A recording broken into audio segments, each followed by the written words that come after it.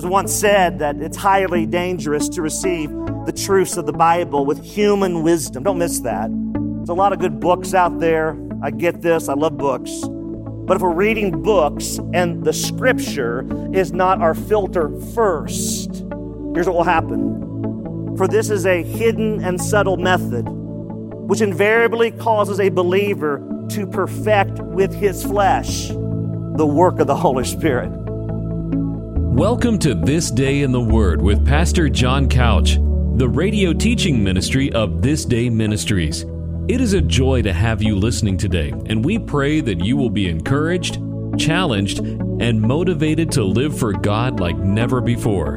And now, with today's message, here's Pastor John Couch. Take your Bible and turn to the New Testament book of James. I pray you have your notes there. Downloaded those, I pray, and I'm going to be in the book of James here as we journey through this great book. A great book in James here. And we are in chapter 1, looking at verses 5 through 8 today in this expositional study on the book of James. The sermon title today is a question and in the form of got wisdom? Not got milk, but got wisdom? What a great question that I have to ask myself and you do as well. Do you have wisdom? And then the question is this: whose wisdom do we have? Do we have the world's wisdom? Do I have the wisdom of self? Or do we have the wisdom of God? Heavenly wisdom.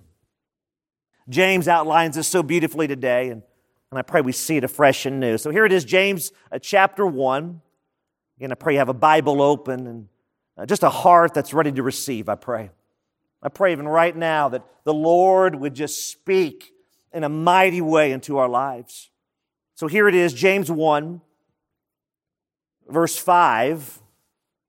If any of you lacks wisdom, let him ask God, who gives generously to all, without reproach, and it will be given him. Look at verse 6. But let him ask in faith, with no doubting, for the one who doubts is like a wave of the sea that is driven and tossed by the wind. Verse 7 goes deeper and it says this: for that person must not suppose that he will receive anything from the Lord. And then verse 8 just puts a bow on it and explains everything. For he is a double-minded man, unstable, and not just some of his ways, but in all his ways. Now here James is, and again, coming out of the gate strong. You remember last week in verse 1 and 2 and 3 and 4 that James says, I'm James, this is who I am. And oh, by the way, here's the real important nugget, and this is whose I am. I'm a servant of Christ, of God Himself. I'm this willing slave that says, my life is no longer my own. Writing to those in the dispersion, and he comes out of that with just a beautiful imperative saying to count it all joy. Right out of that chute, that gate, he switches from who he is to whose he is to who he's writing to. And he says, look, I got to tell you something mission critical. There's just something important I got to share with you. That in the midst of your struggle, count it all joy. Count it all joy. As hard as it is, as much as we don't want to do that in the midst of the pain of life, when the losses are piling up, that we are to count it, consider it, embrace it, that it's all joy. That God's working behind the scenes to produce, the text says there, that He's producing, working in us, a steadfastness. Because our trials always reveal, our trials always reveal who or what our trust is in. Do I trust the Lord? Or do I trust in self or man? And he sets us up so beautifully because as he says those glorious words there in 1 through 4, he now says here in verse 5, as we're looking at our Bibles right now, he says, if any of you lacks wisdom, does anyone need wisdom besides me? I need wisdom every day. I need the Lord to give me insight, to show me His path and His plan and what He wants me to do. And I desperately need wisdom. And James says, look, I'm going to make this personal. And oh, by the way, when you look at all 5 chapters of James, you see how very personal he is.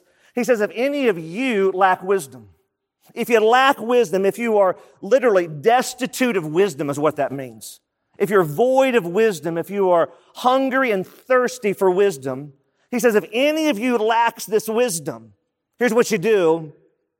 Let him ask God. Have you ever noticed, church, at least this is in my life, that when I am in a difficult situation, when I'm going through a struggle or a trial, it's absolutely amazing how much I'm crying out to the Lord for that wisdom. I wish if I was truthful before you that I could say that when things were going really, really well, that I still hungered as much for that same wisdom. That's an area of great improvement needed in my life. But I will attest to this, that when I am struggling, when I'm going through pain, when the hurt is there, it's amazing how God has my attention, how He has your attention. And it's amazing how we say, Lord, I need a word from you, and maybe even say that. Oftentimes people will ask, they'll say, how can I pray for you?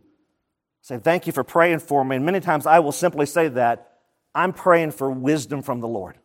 I just want to go His way. I want to follow Him and whatever He wants me to do with my life. James says, look, if this is you, if you're lacking this wisdom, here's what you need to do. Look at your Bible right there in verse 5. If any of you lacks wisdom, let him ask God. Do you see that? Do you see this? And by the way, this is not asking God for the removal of the trial necessarily, although that's always a prayer, but we want to pray to God, Lord God, give me wisdom in the midst of the trial. Sometimes He keeps us there, as we talked about last week, and He holds us there in the refiner's fire, and we don't always understand it, we don't like it, and sometimes it's lousy and it stinks, but so often God says, let me hold you here, you just cling to my wisdom. Just cling to my wisdom in the midst of your storm, in the midst of your pain. And here James says this, let him ask God, let him pray. Almost you could say, here's what James is saying, if any of you lacks wisdom, let us pray. Just let us pray. There is something about prayer. And again, prayer is not rub-a-dub-dub, thanks for the grub, yay, God. Prayer is not us saying, God, hey, I want you to conform to my will. No, prayer is just the opposite, where we look at God and say, like James did, hey, I'm a bondservant of you. And through prayer, we say, God, here's not my wish list. Here's not my grocery list. Here's not a to-do list. No, God, here it is. You take my life. You use my life as a living sacrifice that is holy and acceptable to you, which is the reasonable service. And oh, God, you take my mind. You renew it from the inside out, that I might have wisdom from you, not the wisdom of the world. The wisdom of the world, as you know, is a hopeless cul-de-sac going nowhere. Hopeless, helpless, in circle after circle, if you lack it. But what is wisdom? Well, wisdom is just not knowledge. Knowledge is a good thing. We want knowledge, but a lot of fools have knowledge. A lot of foolish people have knowledge. No, wisdom is from on high. The wisdom of God is what James is talking about here, not the wisdom of men. If any of you lacks that, and maybe you're listening today and you're like, I need wisdom. I am hungry. I am thirsty. I want God to impart His wisdom to me. Here's a beautiful promise right here in verse 5 in your Bible. If any of you lacks this wisdom, let him ask God. Let him pray, who gives generously. It means this lavishly. Like the Lord just says here, if you're going to come to me and you want wisdom, I'm just not going to trickle this out with a squirt gun. I'm going to just dump out the bucket. I'm going to lavish you. I'm going to openly and freely say, here's the wisdom you need for that decision, what you're going to do next, where you're going to go, where you're going to move, who you're going to marry, what the trial you may be in. And maybe, again, your back is against the wall and you just don't know what to do next. You're going through a difficult marital situation, a financial collapse. You just don't know what to do next. Here's the promise from God's Word. Cling to Him. Like He'll show you. And His time, it's never early, it's never late, it's always right on time. He will show you clearly what His path is for your life. But you got to ask Him. And there's no coincidence in my mind that we see James, who out of the gate said, look, my life's not mine, it's His. And so when I ask, I don't ask from selfish motive. I ask from godly motive.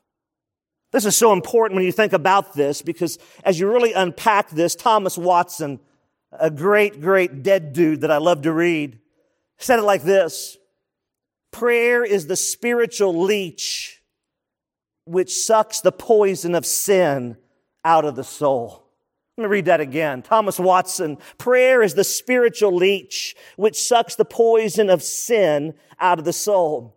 I love when we go to the Lord here in this verse, church, because here's what happens as we go to Him in boldness. And by the way, do you understand this? Don't miss this point. When Jesus Christ, when He died on that cross, when He hung on that cross, when He said, "It is finished," that veil was torn. That veil was ripped. That veil literally was shredded in half. That veil was not partially torn. No, it got completely decimated. And as the veil was torn, we now have a straight shot to the Father. We don't go through a human priest. We now go through our great high priest, and His name is Jesus. Direct access, 24/7, 365. No dial tones, no hang-ups. Just in His presence abiding all the day long. We pray, we seek Him. He gives generously without reproach. Don't miss that. Here's what this means. Literally without taunting. Aren't you glad God doesn't taunt us? I know in my case, He could do a lot of taunting if He wanted to. "Oh, it's you again, John. You clown.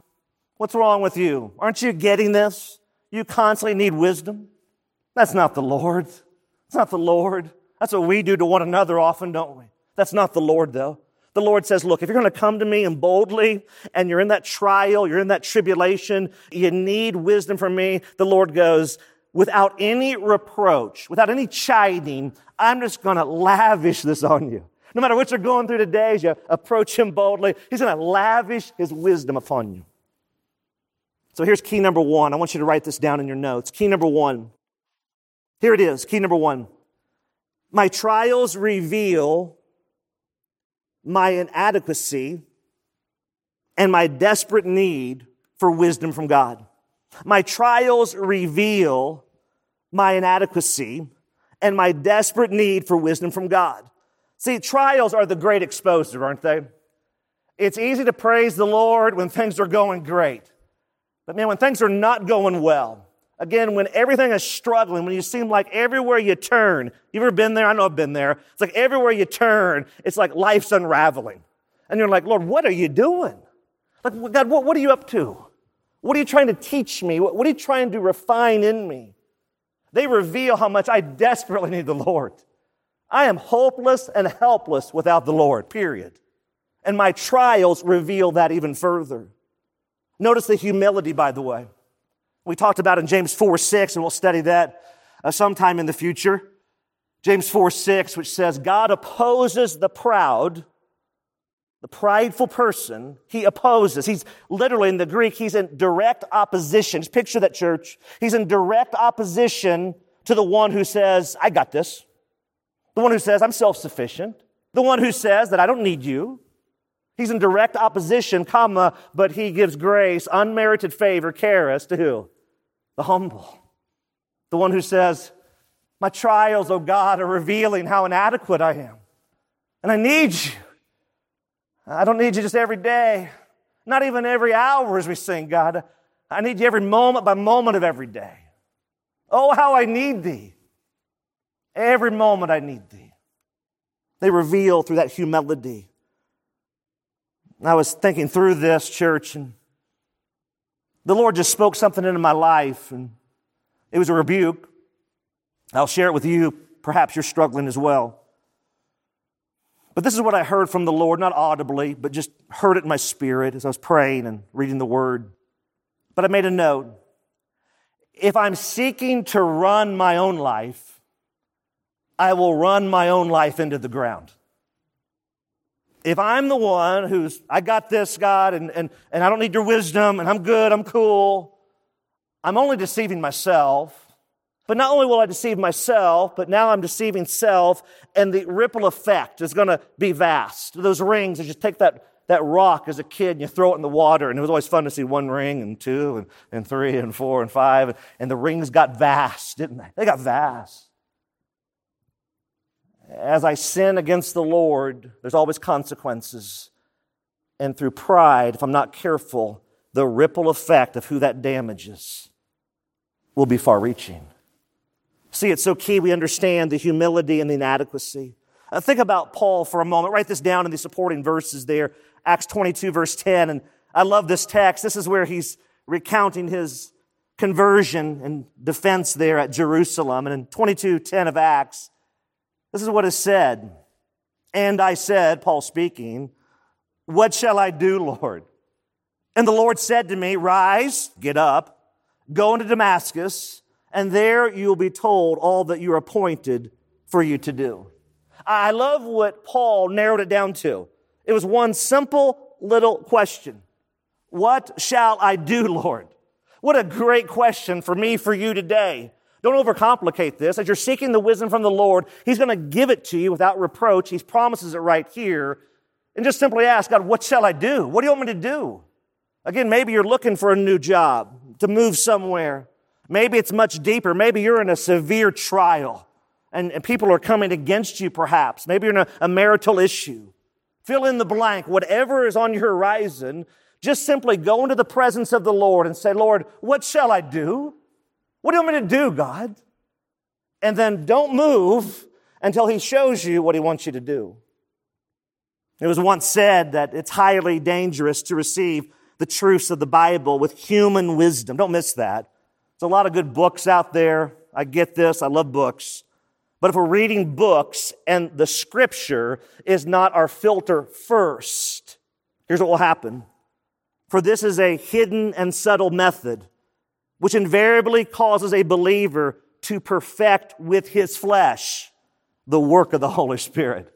Wow, wow, wow. We don't want anything to do with that. We want Scripture as our filter in every instance. When God speaks, we obey, we listen. Where He doesn't speak, there is some liberty there. But we run everything through the truth, the bedrock of Scripture, everything.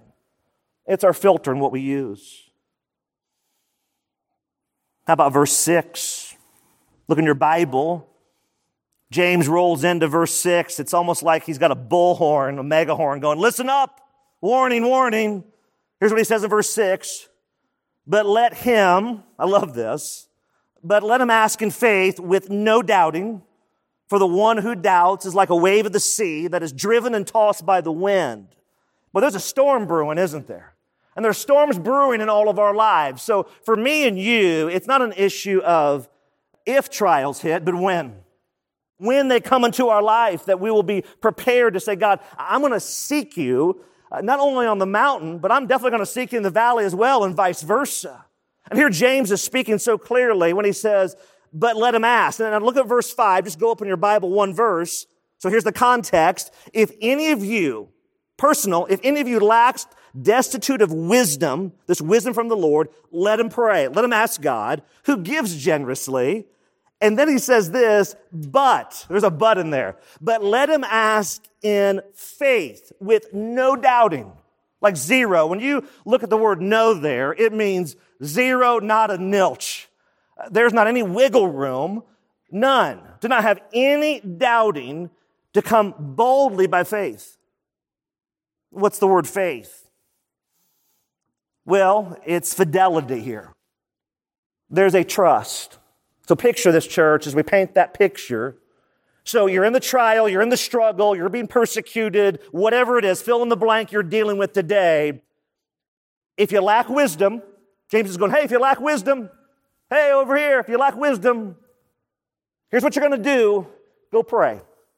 Run into that prayer closet. Begin to ask the Lord. Beseech Him. Go King James if you need to. Pound on the door of heaven. Ask the Lord. And here's what's going to happen. He's going to lavishly, just openly, just dump the bucket of wisdom on you. But we must not doubt. We must ask by faith. Without doubting, what does that mean? Well, we'll think about this. How about this illustration? In Ephesians, Paul there is writing about, in chapter 6, 10 and following, he's referring to this spiritual war we're in. Like there's a spiritual war going on right now.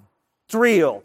And there's light and darkness. There's holiness and and the devil himself. And there's a collision going on right now. Paul says here, we don't wrestle against flesh and blood, but against the principalities. And what would happen? What would happen when Paul says, take up the shield of faith? What happens in your life and my life if every time we turn around, our shield of faith is laying on the ground? What would happen? Well, we're going to take it up to quench the fiery darts. There's effort involved there. There's intentionality to take up the shield of faith. So critical. Don't miss this. So many people that I encounter who profess the name of Christ, you can see it in their lives, their shield of faith is on the ground. They haven't taken it up. They're not standing behind the shield of faith. Do you see how important this is, that we take up the shield of faith without doubting, without hesitating, without being divided over? Because the battle belongs to the Lord, is what Scripture says. You're listening to This Day in the Word, the radio teaching ministry of This Day Ministries. All of Pastor Couch's messages are archived and are free to download at thisdayministries.org. In addition, you can share your prayer requests with us via email. Our email address for prayer requests is prayer@thisdayministries.org. That's prayer@thisdayministries.org. And now, back to This Day in the Word with Pastor John Couch.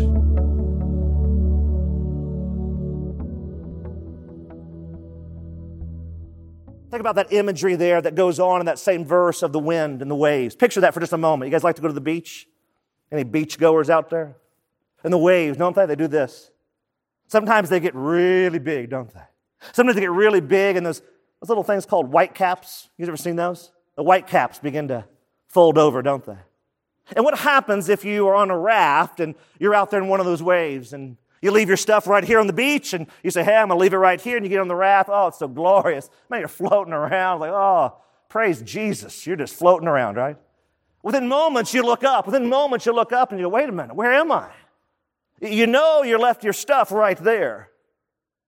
But in just a few moments, because of the waves, how they blow and toss to and fro, we know our belongings were there, but we're no longer there. We're way over here. That's what happens, the visual of the person who doubts. All their stuff was right there, but now they're blown. They're wobbly. They're just floating. They're wavering. They're unstable. They're meandering. That's the visual that James is painting here. For those who doubt, here it is in verse 6. They're like a wave of the sea that is driven, don't miss that, and tossed. So not just floating around, but now let's talk about the big storm and literally the big storm out in the ocean as those squalls come in and the wind is howling. There is a drivenness going on there, being tossed. So you're being tossed to and fro. And that's what happens when you and I are doubting and unstable towards the Lord. We're just floating and being tossed to and fro. One commentator said it like this. I love this. Listen closely. A wave of the sea is without rest, and so is the doubter. A wave of the sea is unstable, and so is the doubter. A wave of the sea is driven by the winds, and so is the doubter. A wave of the sea is capable of great destruction. Don't miss this, church. And so is the doubter. That's why key number 2 in your notes, write it down. So important. Here's key number 2. When I ask God for wisdom, I must believe that He will provide. Let me say that again. Key number 2. When I ask God for wisdom, I must believe that He will provide. This word believe, again, is always in this active sense. It's not passive. There's action going on here. It's just not intellectual. We can find so many people across our country today that say, yeah, I believe in God. Okay, you believe in God, but does God own you? Have you given your life to Him? That's a whole different question. We must believe. There's action there. When we waver towards God, we are in essence telling God that we don't trust Him. When you're in the struggle, when I'm in the struggle, and I'm guilty of this, when I'm in the struggle and I'm doubting God, and I say, God, I just don't know, that's exactly what I'm telling Him. I'm literally saying, God, I don't trust You. I don't trust You. And I must repent from that. Because faithless prayer is just simply that. It's faithless. It's powerless. Think about Daniel. Write this down as a supporting text. Daniel chapter 3, 16 through 18. Daniel 3, 16 through 18. And one of my favorite accounts in all of Scripture, when you talk about unwavering faith and belief, well, these guys had some funny names, but man, they were amazing. Daniel 3, 16 through 18 says this: Shadrach, Meshach, and Abednego, man, what kind of mom did they have? Answered and said to the king, "Oh, Nebuchadnezzar," what kind of mom did he have? "We have no need to answer you in this matter." I pause there every time and go, man, these guys were bold. When they're in the presence of the king going, "We have no answer for you in this matter. We have no need to even say anything to you." Why? Look at verse 17. "Well, if this be so, our God whom we serve is able to deliver us from the burning fiery furnace." You know the story. Bow down, bow down. No, we're not bowing down to any idol you make. You're going to go in the furnace. It's going to get really hot and toasty. And they're saying, "Nah, we don't care. He will deliver us out of your hand, O king." And then 18 just puts a big, big red bow on it. "But if not, O king, let it be known to you that we will not serve your gods or worship the golden image that you've set up." Do you see the passion? Do you see the boldness? Do you see the faith, church? That in the midst of losing their lives, they're saying, "Look, here's the deal. We're not going your way. I don't care what you do to us. Turn up the heat. Turn up the furnace. We don't care. We're following the Lord. We know He's able. We believe He's able." And you know the rest of that story. In the midst of the furnace, God came through. Does it always mean that God will always come through in your trial? No. This is not health, wealth, and prosperity gospel we're talking about. But I know this. Listen closely. I know this without any shadow of a doubt. I know this. I will stand on this for the rest of my life. I know this, that whatever God chooses to do, He's able to do. And I know this even further, that God can do anything. There is nothing too difficult for my God. That gives us confidence. That gives us hope. That's why verse 7 rolls into, and this is James, he's going to ratchet this thing down even more. Look at this. You read it and you go, man, he's tightening the screws. Look at verse 7. James ratchets down. Here he goes. "Warning, warning, for that person must not suppose that he will receive anything from the Lord." That word "suppose" there talks about imagining, expecting. That person should not expect to receive anything from the Lord when he wavers and doubts. There's a hint of disgust here. Don't miss that part on verse 7. See, faith is the key, church. Faith is the key that unlocks the wisdom treasure. Faith is the key. And here there's disgust by James saying, look, you got to know this. This person should not suppose that they will receive anything from the Lord. That's why key number 3 is so important. It's a simple one, but one you know, and one that's so true to forget, though, and easy to forget. Key number 3, without faith, it is impossible to please God. Write that down. Without faith, it's impossible to please Him. You say, well, how do you know that? Well, let's go to Scripture, our filter, our truth, our foundation, our benchmark. Hebrews 11:6, write that down. Hebrews 11:6. "And without faith, it's impossible to please Him. For whoever would draw near to God must believe," action, "that He exists and that He rewards those who seek Him." Do you see that? There's something that happens with the active faith that, again, is not passive, just not intellectual, but the heart has been gripped. The heart has been rocked. The heart has been ripped wide open. And we cry out to the Lord and say, Lord, look, I realize who I am. I'm a prideful person. I need the humility and the love of you in my life. God, don't give me bypass surgery. God, give me a heart transplant. Just give me a new heart. Give me a heart of flesh, no longer a heart of stone. Well, imagine what would happen in all of our lives as we cry out to the Lord and say, God, give us that belief that is hanging on to you. Or that's hanging on to you. Like it's hanging on to you, Lord. That if you don't come through, oh God, it's just not going to happen. Well, that's the faith and the prayer that will move mountains, I believe. Without faith, key 3 again, it's impossible to please God. It will never happen. Fool's errand. Chasing the wind. Just chasing the wind. And I got a little faith here. Just chasing the wind. I'll never be able to please Him unless that faith is what it should be in Him. And here's the beauty of the mystery. Here's the mystery.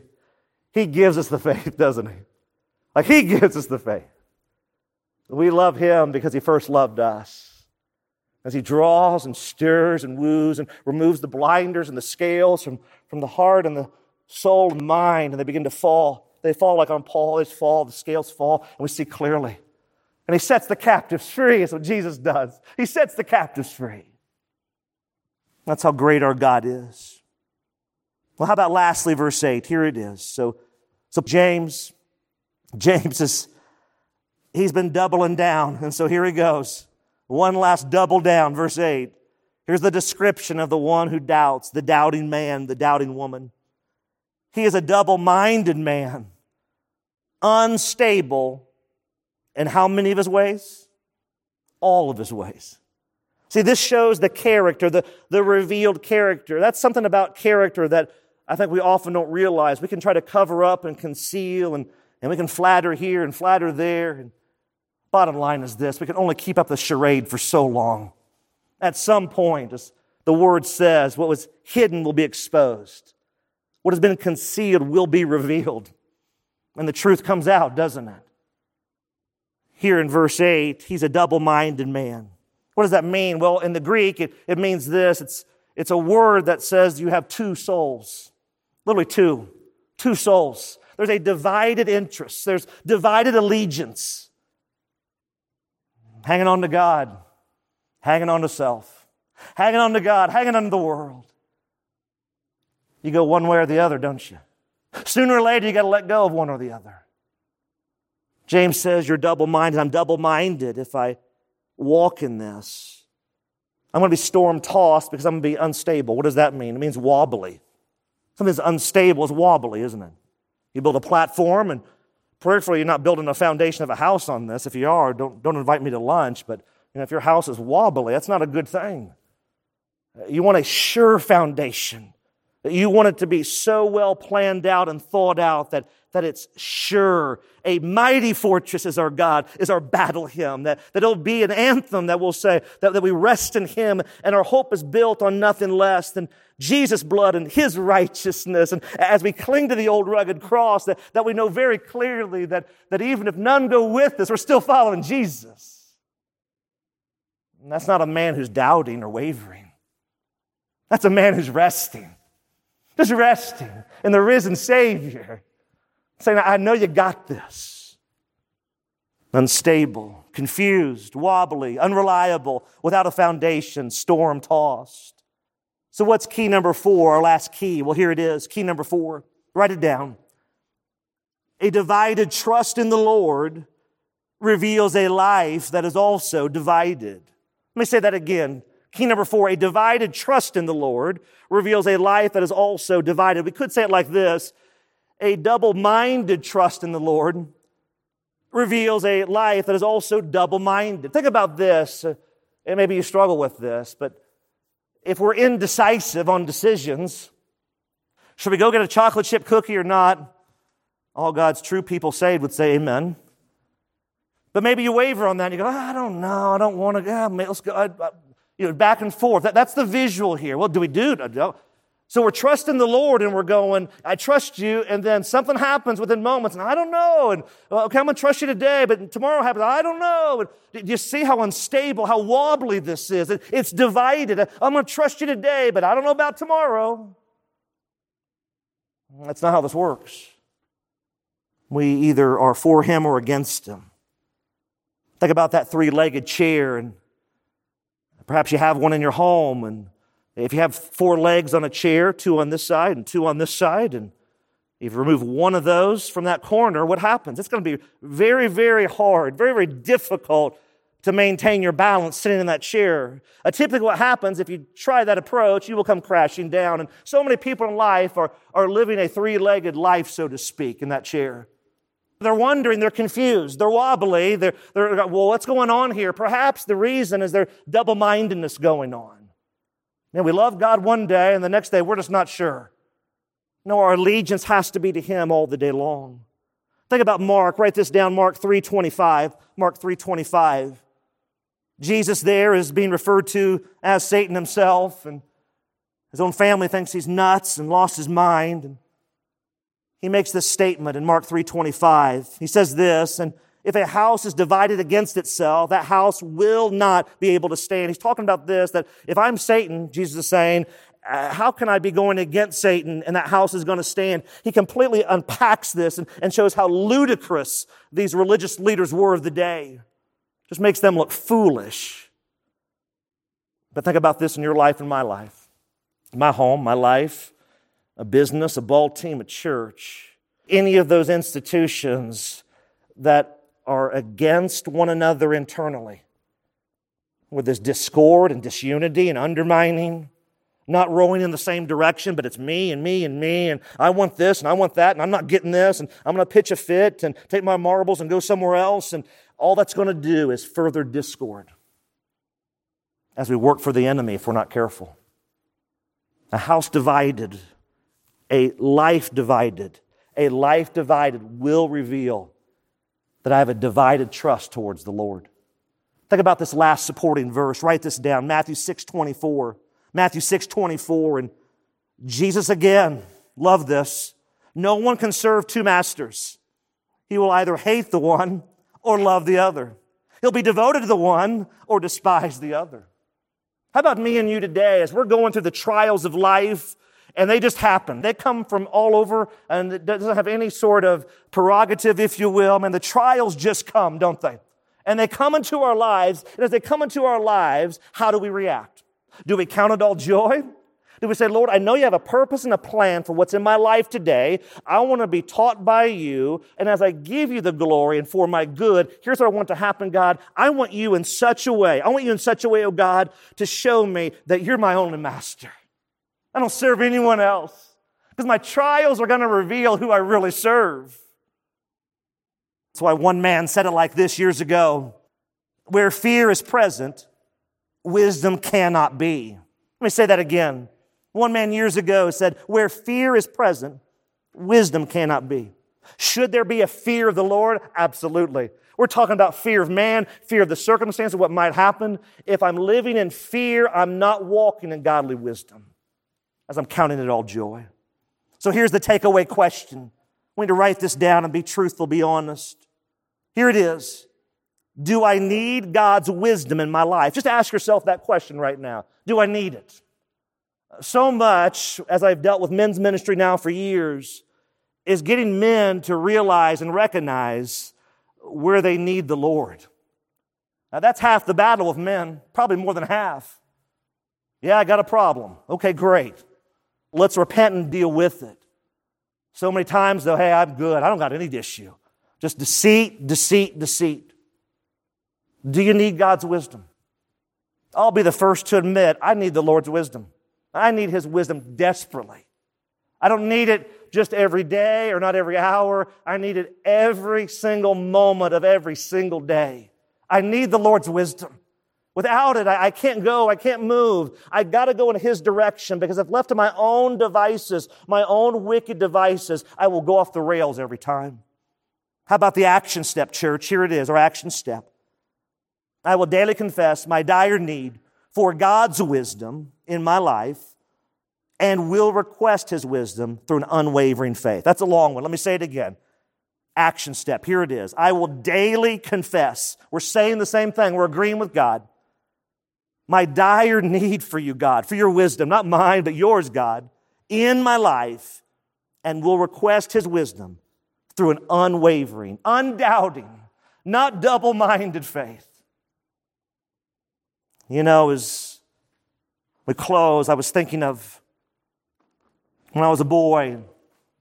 One of the temptations when you're a child, or even a high schooler, is to take God and just kind of take and cherry pick. And I like this about the Lord, and I like this. I don't like that. That doesn't fit my agenda and my plan, so I'll take this, but I don't want that. And it reminded me of that illustration years ago when my dad bought us that basketball hoop, and That was an awesome day. I can remember the day. I can picture it right now. He brought home this hoop, and it was one of the ones with the adjustable rim, and he used a broomstick. It was kind of weird, but we used a broomstick to adjust it. And what was so cool was that the regulation height is 10 feet. And, well, I couldn't dunk a basketball at 10 feet, so we would lower it down. And it was awesome. Like, man, we thought we were Michael Jordan. That was back in Michael Jordan. And man, we were just awesome. We were dunking. And man, we thought we were it. We thought we were the sauce. You know what I mean? But then I came to the realization that I really wasn't dunking the ball because I had taken the standard and lowered it. You know, I wonder how many of us right now perhaps are taking God and trying to lower Him to our standard. And we think we're moving in the right direction. We think we're succeeding. We think we're going. But we're lowering Him. No, He doesn't want us to lower Him. He wants to reach down like only He can through His blood, His righteousness of His Son, and pull us up to His standard. How about you today? Are you struggling? Are you hurting? Have you given your life to the Lord truthfully? Can you truthfully say right now, I know if I died today, I've already given my life to Jesus. My life's no longer my own. Let's pray together now. Father, we come before You. Lord, we just lift up our lives to You. Just lift them up right now. Just a living sacrifice. We just speak in a powerful way, God. The key to all revival and awakening and reformation is just a heart that is no longer its own. And we just give our lives away in that missionary sacrifice. Say, God, just use me. Don't need the applause. Don't need anything. Just want to be used for Your glory. God, will You do that right now in this time? Word of God, would You speak? Holy Spirit, would You speak? If we lack wisdom, You're going to lavish it. You're going to dump it on us. But we must not waver. We must not doubt. We must believe by faith with action. Otherwise, we're like a wave tossed to and fro. No stability. A three-legged chair. One who's double-minded. Serving two masters, two souls. Don't allow us to have that in us today, but I pray right now, if that is us, that You would show us clearly and that we would turn and repent right now. Just turn and repent. Say, God, I'm failing in this area. And I know how You lavish Your wisdom. You also lavish Your grace on the heart that's humble and contrite. On this one I will look. He who fears Me and trembles at My word and is humble in spirit. God, in this time it's Yours. Speak like You've never spoken before. Do the work, oh God, that only You can do right now. And we'll give You the praise. We'll give You the glory. And we pray this in Jesus' name. Amen. You've been listening to This Day in the Word, the radio teaching ministry of This Day Ministries. Don't forget that all of these messages are archived and are free to download at thisdayministries.org. That's thisdayministries.org. In addition, if you have been blessed by the teaching of God's Word during This Day in the Word, we would love to hear from you. Our email address is info@thisdayministries.org. Thanks again for listening as we strive to honor Christ and impact our world as we spend this day in the Word.